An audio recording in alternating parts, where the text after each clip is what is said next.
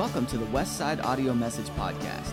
We hope you enjoyed today's message, and if you're looking for more ways to connect with Westside Assembly of God, feel free to check us out at www.westsideag.org. You'll find all the information about our service times, upcoming events, and opportunities for you to plug in and get connected with Westside Assembly of God. Additionally, you'll find a complete online archive of all of the previous and current messages absolutely free of charge. We hope you are encouraged by this week's message, and thanks again for downloading the Westside Audio Message Podcast. My command is this: love each other as I have loved you. Greater love has no one than this, to lay down one's life for one's friends.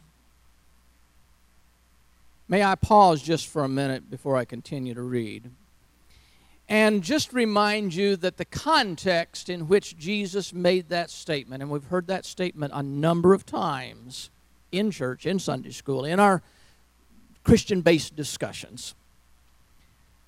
Greater love has no man than to lay down his life for a friend. And we make all kinds of applications to that. But let's contextualize this. Jesus is talking about love. He's talking about the greatest demonstration of love. And that greatest demonstration is to die for your friends. And then he says, you're my friends. So it's quite logical that in the context, Jesus is saying the greatest love is to die for one's friends. I will die for you. That is the greatest love. I don't know that we have many examples where one human being is willing to die for another, but those that we have are astounding.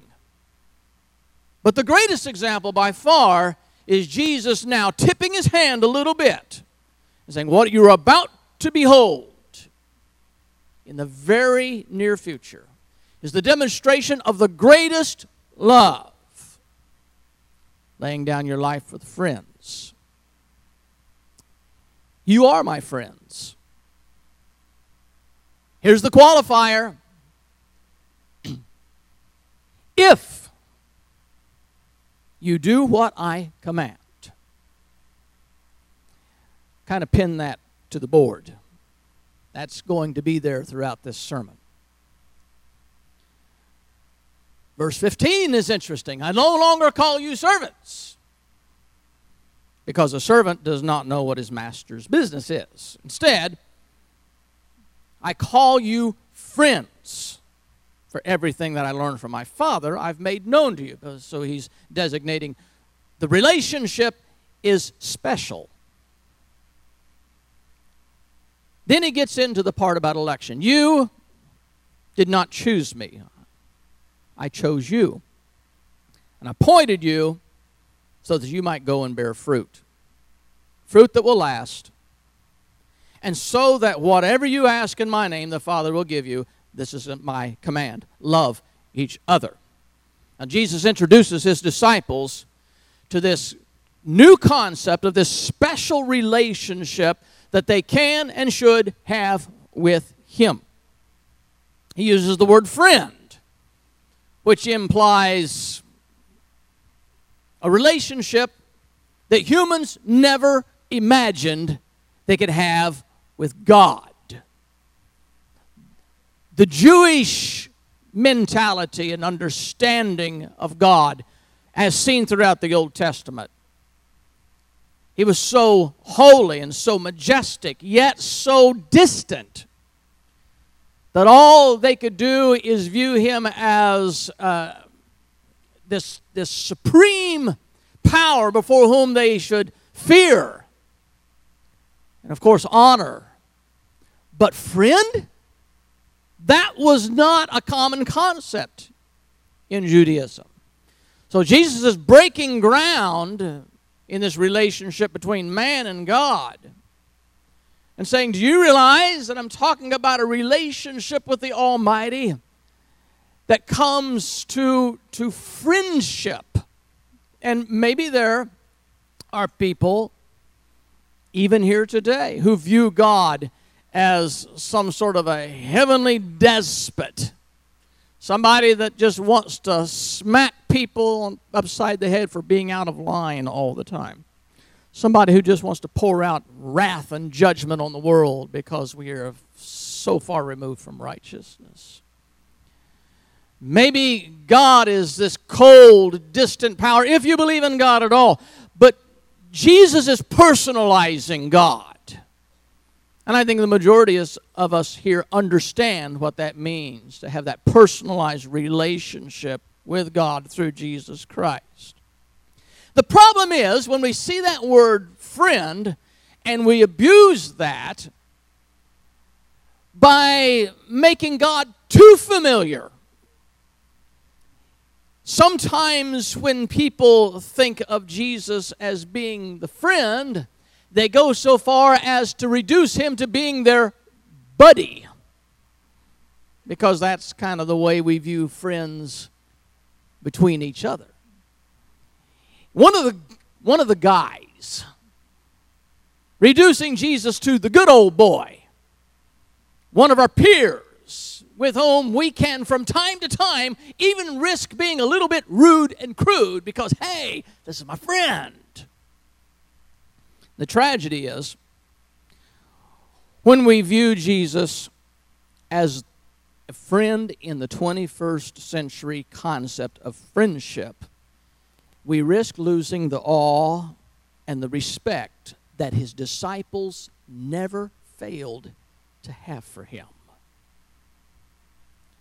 Now, we can call Jesus friend if we frame that in keeping him in full respect as God.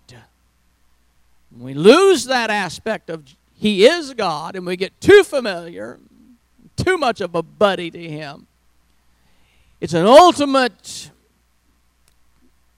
slander to Jesus. Now this unconditional love, but this conditional friendship. For God so loved the world. What's conditional about that? For God so loved the world. We didn't earn it. We can't earn it. We don't deserve it. He loved us.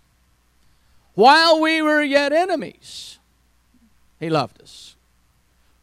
Love is unconditional. Friendship with God is conditional. People like to rest on the fact, Jesus loves me, this I know, for the Bible tells me so. But the question is, are you a friend of God? Does he consider you a friend? Because that is a different issue altogether. We can agree God loves you. Are you his friend? Take it to another level.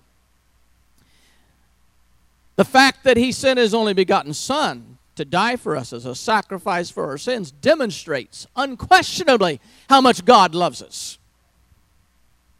But it doesn't imply there's a relationship there yet. Jesus very clearly stated, you're my friends if you keep my commands. So he's moving us, challenging us to move to this deeper relationship because of the unconditional love. Now you can leave here today and you can rest assured God loves you. May not always be happy with you, may not approve of the things you're doing, but God loves you. One of those Christian television programs from years gone by used to always finish up their broadcast by saying, God loves you, he really does. Isn't that sweet? But is he your friend? We love to reinforce this notion he loves us. But is he your friend? Because that implies being obedient to him. Are they being obedient? Are they surrendering their thought life to you? Are they surrendering their mouth to you? Are they surrendering their attitude, their temperament to you? Are you God's friend because you're obeying him, or just living in la-la land? God loves me. It's not the end of the story. One key component of this passage is the way in which Jesus qualifies his comments about calling them friend. And he says this, I no longer call you servants. Because a servant does not know his master's business. Now, in the 13th chapter of John, which we covered several weeks ago, there is a passage there in which Jesus alludes to servanthood 2 times. And we just kind of glossed over that, and we missed the importance of that at the time. But now Jesus is going back, and he says, he didn't say, I don't call you servants. You're my friend. He said, I no longer call you servants. So we're scratching our heads. When did you call me a servant? Well, let's remember back on this conversation. Maybe I can refresh your memory. In the 13th verse of the 13th chapter, Jesus said to his disciples, you call me teacher and Lord. And he said, rightly so, for that's what I am. I am your teacher, master, Lord.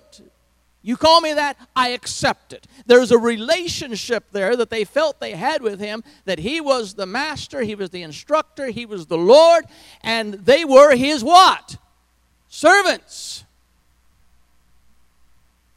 Slaves. You're the teacher, I'm the servant. And then it says in the 14th verse, as it continues this thought, now that I, your Lord and teacher, have washed your feet, you should also wash one another's feet. I've set you an example that you should do as I have done for you. For very truly, I tell you, no servant is greater than his master. Now, it's not accidental that Jesus used this metaphor, because he was talking about, if I do it, and I'm the master, you should do it, and you're my servants. So in the 13th chapter, he very definitely acknowledged this relationship that they had was teacher, student, Lord, servant, master, slave. And the disciples did not object to that. They accepted their position. They accepted that relationship. They're following this man. He's calling the shots. We're just doing whatever he tells us to do. Sometimes he empowers us to go into town and minister and do miracles, and we do what he says. Sometimes he commands us to run errands, and we run errands. Whatever he says, we do it. They accepted that relationship. But Jesus got close to the end, and he says, it's not the kind of relationship I want to leave you with. I've brought you this far as master and servant because I'm preparing you. But he said, I'm no longer going to call you servant. Now I'm going to call you a friend, if you do what I command. This relationship has to go deeper. I won't call you a servant because servants are not entitled to know the master's business. They are not privileged to know why the master made that decision. They are not privileged to know the master plan. If they're told to dig a hole, they dig a hole. They can't go to the master and say, by the way, what is it you're building here? The master says, I don't confide in you my business. You're my servant. You do what I say. What does it matter what I'm doing? I haven't given you the details. I don't want your opinion. Just do it. That's what I hired you to do. So Jesus says this master-servant relationship, the servant doesn't have a clue why he's doing most of what he's doing, unless it's apparent. But he said, the reason I'm not going to call you servants anymore is because I am confiding in you the big plan. I'm letting you in on knowing what this is all about. Everything the Father has shown me, I have now passed on to you. Our relationship is going deeper than what it started out as, all by design. Purposeful design from Jesus. I'm taking you from this level to the next level to the next level. How many of you people understand? God is taking you from one level to another constantly in your life.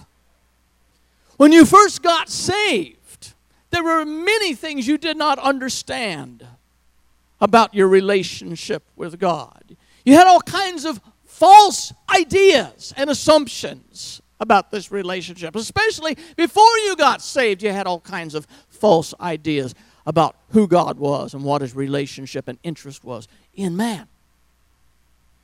But when you get saved, you get into this new dimension, and you haven't got it all sorted out yet.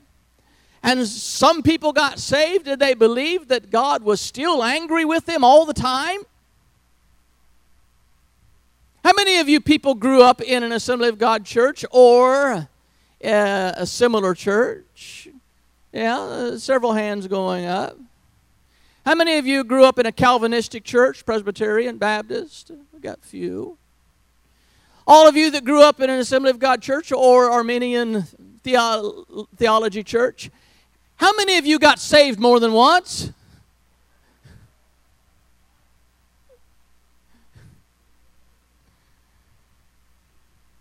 How many of you got saved literally every Sunday there for a while in your life? You went out and you lived your life and you came back feeling so dirty the next week as I got to get saved again this week. I wish I'd quit doing this. People are getting sick and tired of being the only one getting saved. At the end of the year, you got 52 salvations. It's all the same person every week.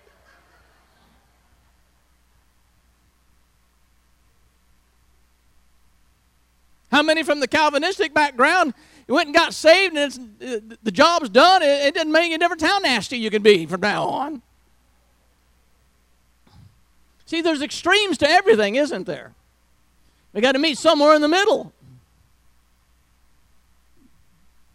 God's moving you in your relationship, in your experience, your understanding. Moving His disciples from, we got to get by this master-servant thing. I'm going to take you to where you have a personal relationship. I'm going to divulge things to you that will help you understand the master plan. And God is interested in taking you deeper than you've ever been before. But you've got to be willing to go. And most of it looks painful to us, so we resist. You get comfortable where you are and the progress you've made. So I don't want to go any further. I'm happy right here. Let's just park it right now. God's not happy with that. He wants to keep you going, and it all hurts. But there's no pain, no gain. We're not just mere pieces of machinery meant to execute without the master never confiding the details of the plan. We're not just tools that He uses to carry out His commands. He said, instead, I've called you friends. Everything I learned from my Father I've made known to you, as God continues to reveal more and more to us as we go. And maybe He hasn't revealed the entire thing to us, but we sure know a whole lot more about it than we did a while back, don't we? We're learning as we go. And sometimes He gives us a little glimpse of the future and we know where we're going. But He's revealing. He's helping to develop us. We don't have that simple master-servant relationship. Anybody thinks that living for God just means you become this robot, that God demands and dictates that you do this and that and live your life a certain way, but gives you no incentive and no rationale and no reason for doing that. You got the wrong concept of God. God says, I want to call you a friend. I want you to understand why I am doing what I am doing to you, with you, and through you. Becoming acquainted with the mind of God. Through the Spirit, understanding more and more about the plan of God and the mind of God. He is our mentor. He trains His followers. He pours His wisdom and knowledge into those who follow Him. The master would not be interested in developing servants that would know his business. But the Father is interested in developing friends in whom He can confide. The master wants to keep the servants ignorant and dependent on them, oppressed and in bondage. But God wants to set you free. He wants to inform you. He wants to enlighten you. That's why it's important to understand the concept of friendship. The next topic is election, calling. And I want to say this to begin with. It's not just about your decision. Jesus said, "You didn't choose me. I chose you." Now, it's not obvious to our Western culture minds, but Jesus was telling them about a countercultural approach that he was using. His followers would have been shocked that he would say this. Because in those days, if somebody wanted to be under somebody else, mentored by them, learn from them, they would make the choice to attach themselves to that person. That's not totally divorced from our Western culture mentality. Throughout my life, I've heard the testimony of many people who wanted to learn something, and they sought out somebody they thought was good or the best at what they did. And they put themselves under their tutelage, and they learned from them. I knew a carpenter that, as far as I was concerned, he was as close to a master carpenter as anybody I ever met. But when he was 13, 14, 15 years old, he put himself under the tutelage of another master carpenter and learned from him as quickly as he could and absorbed. And he learned quickly. Before he was 16 years old, he had bought himself about 40 acres, sawed down a bunch of pine trees, bought a sawmill, sawed up his own lumber, dried it, cut it to dimension, built his own cabin. 16 years old. Give me a break. I still couldn't get the Lincoln logs together right at that age.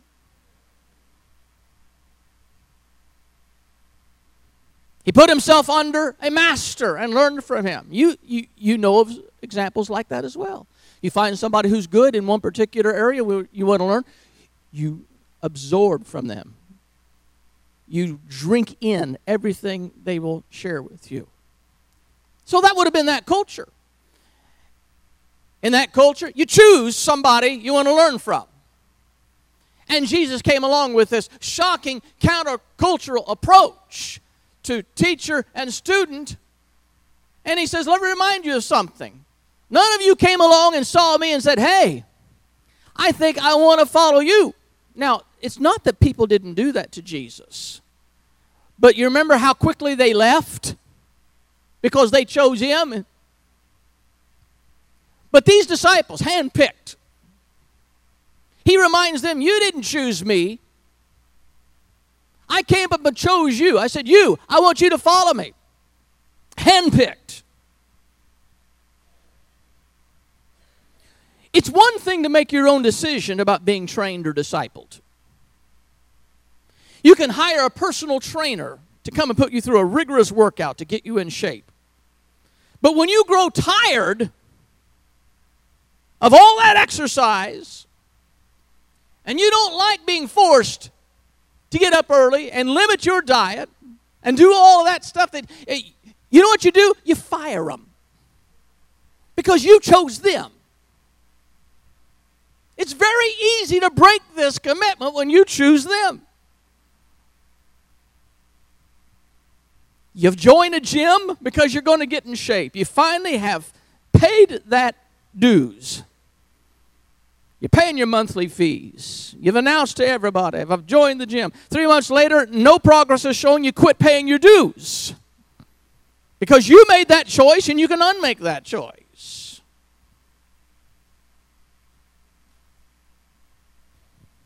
But then there's when somebody chooses you. He says, I see the potential in you, and I'm going to pour into you, and I'm going to develop you, and I'm going to make you into everything that you have the potential to be. And when you tell them to go away, it's too early in the morning, they don't go away because they have made a commitment. I'm not going to let you go to seed. I'm not going to let you waste your talent. I'm not going to let you throw your life away. I'm going to be there. I'm going to bug you to death. I'm going to pester you. I'm not going to let you go because I believe in you. I'm going to drive you. I'm going to make you into everything God intended you to be because they chose you. I'm telling you, that's God. That's Jesus. He chose. He chose you. Now, a lot of you are sitting here thinking, I'm following Jesus today because I made a decision to follow Him. Well, before you ever made that decision to follow Him, He called you. He was calling.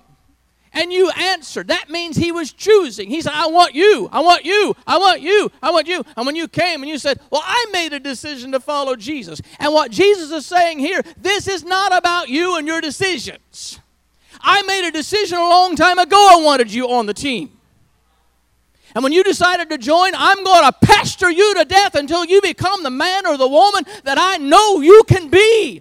Don't you tell the Holy Spirit to go away and leave you alone. God is investing in you. He believes in you. Decisions. Yeah, we think of salvation in those terms. We sing, I have decided to follow Jesus. We don't sing, He has chosen me. Say, I have decided to follow Jesus, like it's all about you. You just woke up one day and thought it'd be a smart thing just to follow Him. I think I'll go find Him and tail behind Him.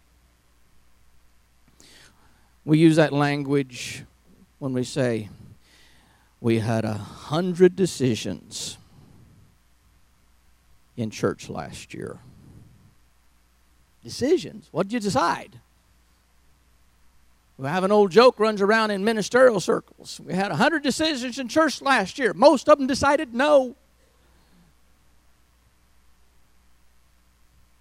And when we frame these in the words of decisions, we omit the most important part about this, and that is Jesus called you long before you decided to say yes.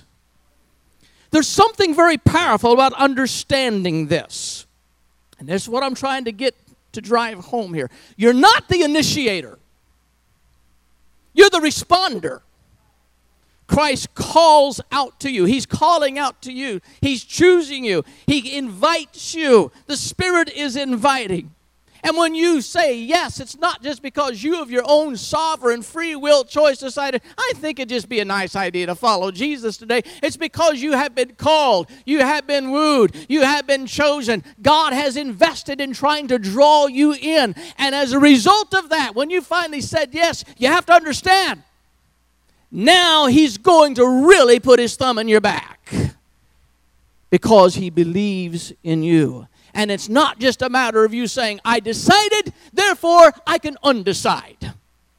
This is like a gym membership. I joined, I don't like it, I'm going to quit. No, it's not like that at all. It's like when you said yes to Jesus, He said, now I'm really going to hold your feet to the fire. I want you to understand how important this commitment is. I'm not going to let go easily of you. I'm going to pursue you. I'm going to dog you. When you do wrong, I'm going to convict you to where you can't sleep. I'm going to do everything in my power to help you understand. I want to see you get through the whole thing. Why?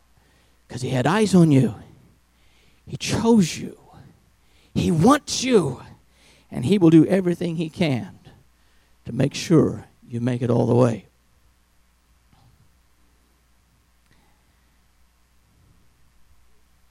And it's just because we now understand it wasn't just a matter of us choosing to follow Christ, but Christ choosing to invite us first, that we need to be a whole lot more serious about serving Him. It wasn't just your sovereign choice to serve Him or not serve Him. It's coming to the realization that He saw something in you. You hear me? He saw something in you. Those that are sitting here today, you're wondering if your life is worth a paper bag. He saw something in you. It's coming to the realization he sees potential in you. He believes in you. He chose you. He called you. He looked at you and said, I can do something with that. I'm calling you here. He believed in you far more than you ever believed in yourself. And you're sitting there with self-doubt this morning and wondering what your life is worth, and you're trying to find some value in your life with all the cheap junk you're investing in and the cheap relationships you're giving into.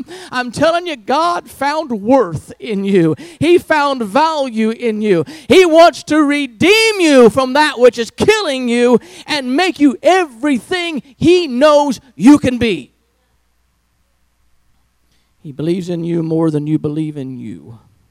He's investing in you more heavily than you can ever invest in you. You're special. You're chosen by God. You can't ignore that. And that's the reason it's important to understand the proper context of being called, being elected. Now, the next thing that's important about that is you have to understand that with a calling comes an appointment, because Jesus said, I have called you and I have appointed you. So when you've been called and you say, I'll respond, yes, Lord, then God says, good, because I've already got a task for you. I already have an appointment. I've called you and I have appointed you. Commentator Gerald Borchert says, election is not about privilege. It's about purpose. It's not about who's thinking being called makes you special. It's not about being special. It's about a purpose in your life. God called you because He has a purpose for you. It's not about elitism. I'm called and you're not. Many are called. The problem is, not everybody answers that call. But answering the call doesn't make you a part of an elite group. It's not about status. That's Phariseeism. It's about purpose. Christ said, I chose you and appointed you so that you might bear fruit. So in answering your call, you're understanding now God has a purpose for you to live out. And of course, you're wondering, what is that purpose anyway?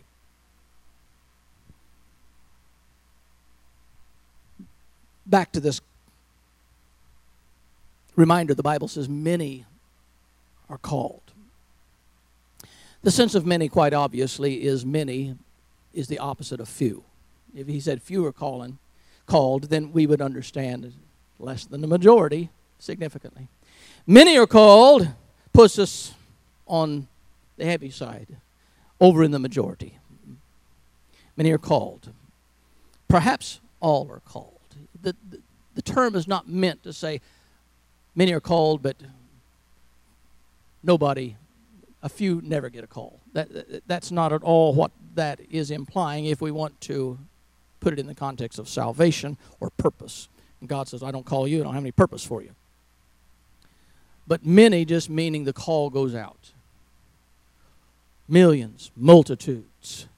The important part of that is few are chosen, and people struggle with that. What do you mean? How can you be called and not chosen? Because you said no. It's as simple as that.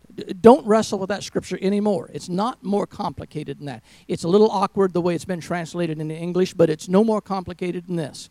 Many are called, the ones who are chosen are the ones who said yes. Simple as that. Don't complicate it.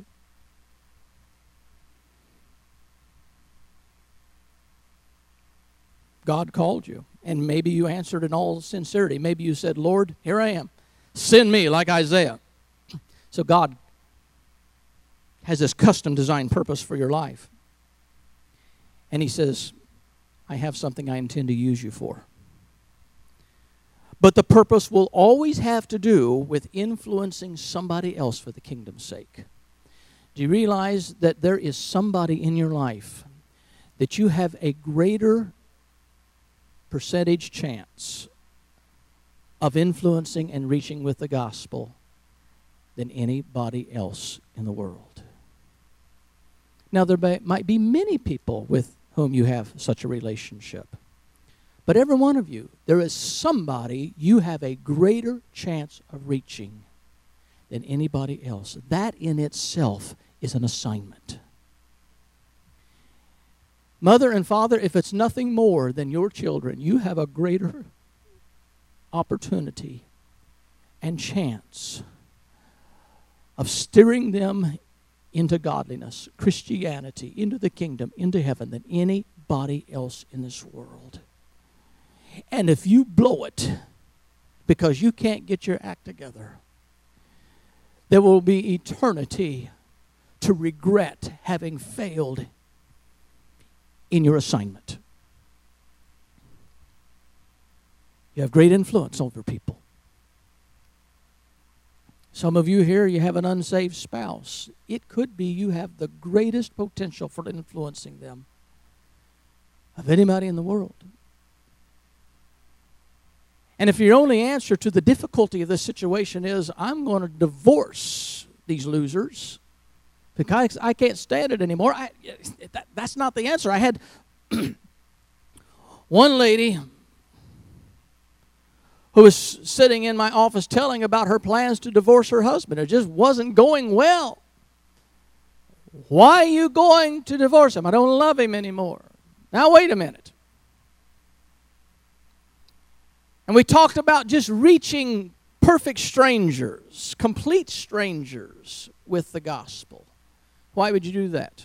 I do it because I love them. And you don't love your husband enough to preach the gospel, to be an example of the living gospel.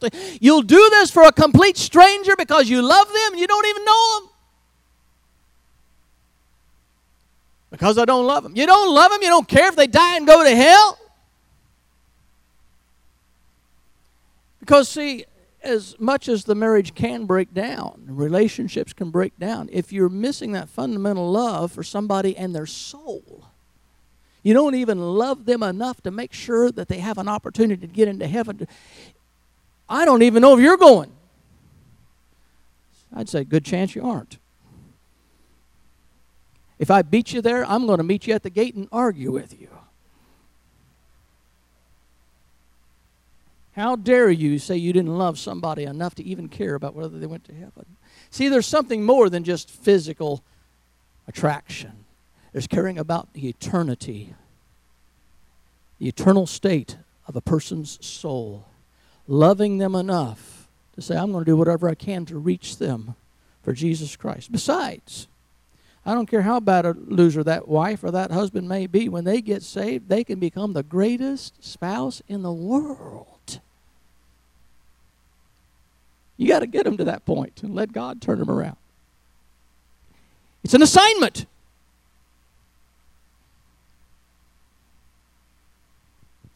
You're not considered a slave just to carry out orders. He considers you the friend to instruct in the matters of the kingdom. So you understand why you are doing this. It makes sense. You understand the purpose. It's for evangelizing the world. It's for making converts out of others. It's for the message, sharing the messages of forgiveness, healing, cleansing, empowerment. It's for spreading the good news.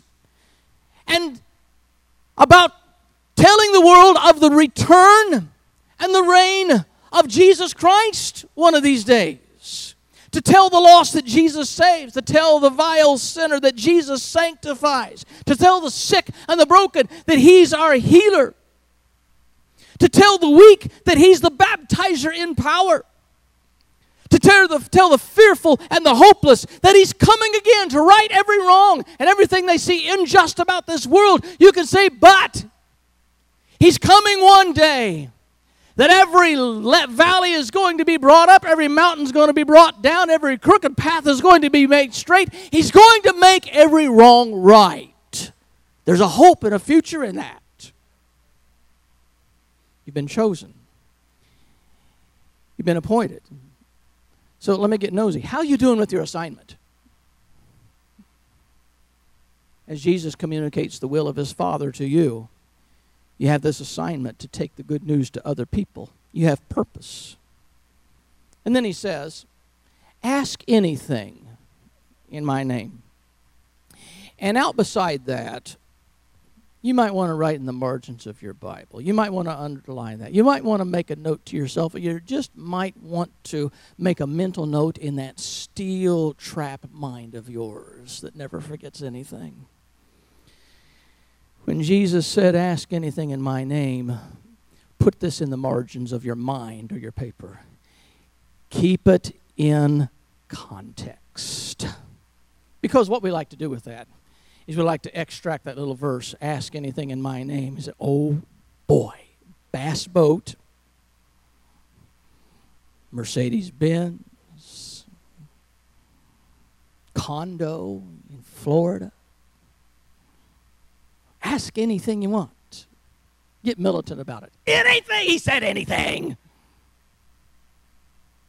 Want? What a word. Just manipulate it to your own advantage. Keep it in context, okay? What have we been talking about so far when he finally spills forth with this, ask anything in that you want?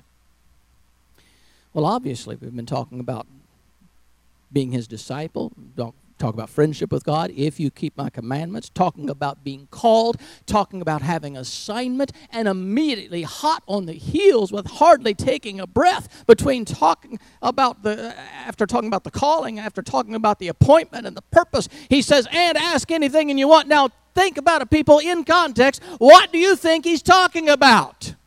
If you're going to be the kind of person that carries out the call and the purpose and the will of God, and he says in that context, by the way, if you need anything to get this done, ask. I'll make sure you're equipped to do it. And it has nothing to do with trying to feather our nest.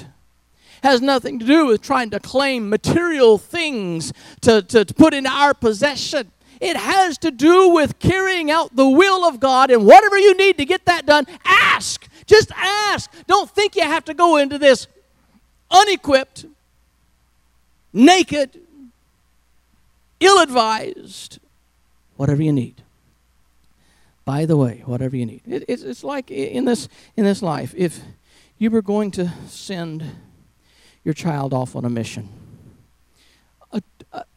some task that you have assigned them, and you put them in the car and they've got to drive out of state and they come back, and you give them a cell phone, you say, by the way, if you need anything, call.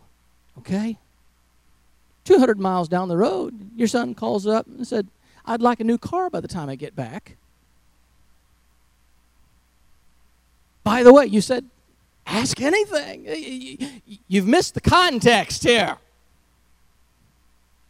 Jesus said, within the context of doing your assigned duty, ask anything.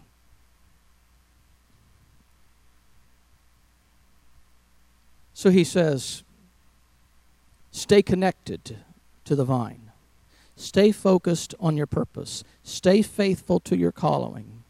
Petition Christ in prayer at any time for whatever you need to do these things, and the Father will be quick to respond. The final point is a very short one because it just summarizes everything. If you did not notice when I read the opening passage, Jesus opens up in verse 12 by saying this, my command is this, love each other as I have loved you. Now, if you're looking at your section there, the passage that we opened with, you can skip down to the last verse in that passage, and he says this is my command, love each other. I'll read them again, right side by side.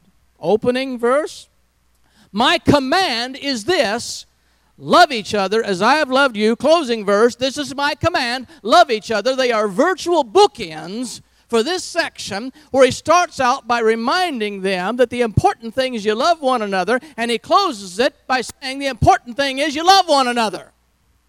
And in between both of those things, he tells you all this other stuff about what it means to be the friend of God, and what it means to be called, what it means to carry out your purpose. But between those, don't forget to start with love one another. Don't forget when you're ending it up, love one another, because you can't get away from that. It destroys the whole program if you can't accomplish that. The one common thread that runs through all of this is Jesus saying, you cannot turn on each other. You will risk the mission with your squabbling and your fighting. You will put an end to all success if you can't quit bickering. The cement that holds this mission together is that you learn and determine you're going to love one another no matter if it kills you. Anytime you see a church with personal battles raging within, the congregation divided at each other's throat, that church is too busy fighting and involved in division and strife to ever carry out their appointed mission. That's why the enemy works so tirelessly, you understand, people? To do what? To divide the church, divide the body. To plant a little issue to where people will take offense and fight one another. This is my command. Love one another. That's first base, if you can let me use the baseball metaphor.